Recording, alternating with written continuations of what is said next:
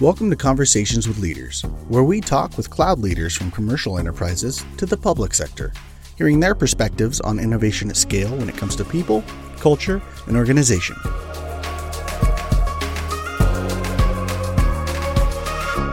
Charles, thank you so much for joining us today and talking to us about your experience at GoDaddy. Could you share a little bit about your role?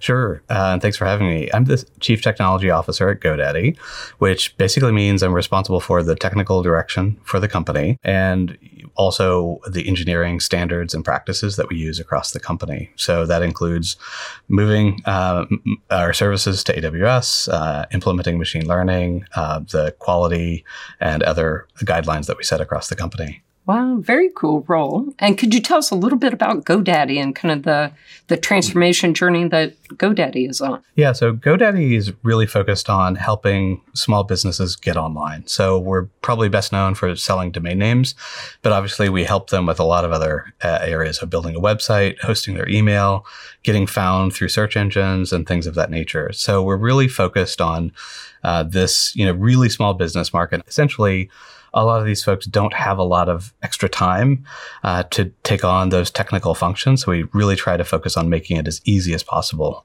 for them to get online. Charles, so you and I have had some robust conversations about diversity and inclusion. Could you talk a little bit about what that means at GoDaddy? So it's a very important aspect for us. Obviously, we think that having a diverse and inclusive environment for employees helps us better address the diverse and unique needs that our customers have. And so we really want to try to represent that. I think we've been a leader in that field in terms of providing very visible information in terms of pay parity and the diversity numbers. We're one of the first companies to come out with a lot of that information. And we are continuing to experiment with different methods to basically help us along that curve. Your vision for where you're trying to get with GoDaddy, you have, such a great value prop now. What's next? Well, essentially, I think half of it is just making it even easier for customers to use the products that we already have. We're obviously the market leader in domain names. We're, depending on exactly which number you want to look at, we're one of the largest hosting companies in the world. We're the largest WordPress hoster in the world. And essentially what we want to do is make that customer experience even better. We talked a little bit about innovation and experimentation on behalf of your customers. Can you talk some more about how you organize your teams, how you inspire that innovation? Yeah, so there are two different aspects of that. I think part of it is basically the spark of creativity, which I think is a little bit harder, to actually inspire. I think the other part of it is having the formula to actually enable that experimentation. And so we've come up with a formula where we expect the teams to come up with a hypothesis, to have the data that they're going to measure that, a result of that experiment against, to actually build the experiment and then to run it. And basically it's a continuous cycle of taking an idea, building a data-backed experiment against it, and then, capturing the data to determine, was it successful? Was it not successful? And many times the unsuccessful experiments are just as instructive as the ones that the metric does move in the way you want it to, because ultimately it's a data point that you found that, helps you identify what really does and what doesn't resonate with customers. And so I think that's the part that we've really been focused on to date, is building that mechanism in place. And I think I've expressed this to many of our teams. It's almost like riding a bicycle. It is something that is new and unique to many teams initially, to figure out that there is a process around it. And I think once you've ridden the bike around the yard a couple of times, you're ready for the open road, and also can help show other folks how to follow that process. Yeah, I love that. And that, of course, really resonates with us at Amazon, because we very much believe in learning from failure. So I love that idea. So Charles, as a leader in IT, you of course have to work with your other functional leaders across your business.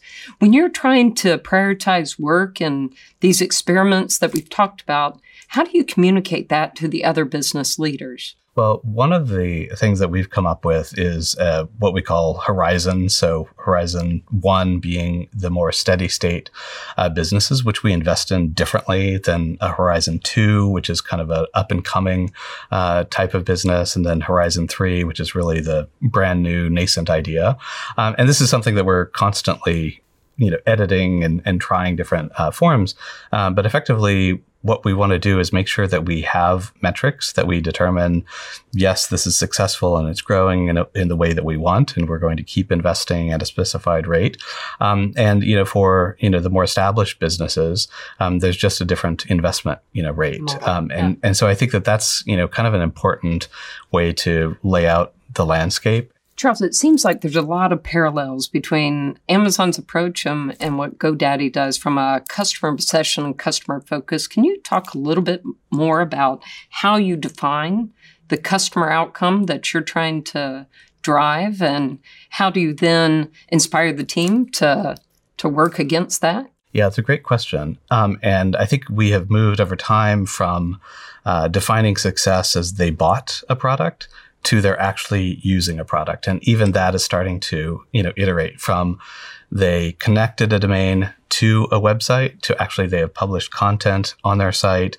They are actively getting traffic. And so we're constantly moving the metric by which we define that customer success, as we learn and, basically as we start accomplishing some of the goals that we've set out. Okay, they bought it, they connected it, now they're publishing content.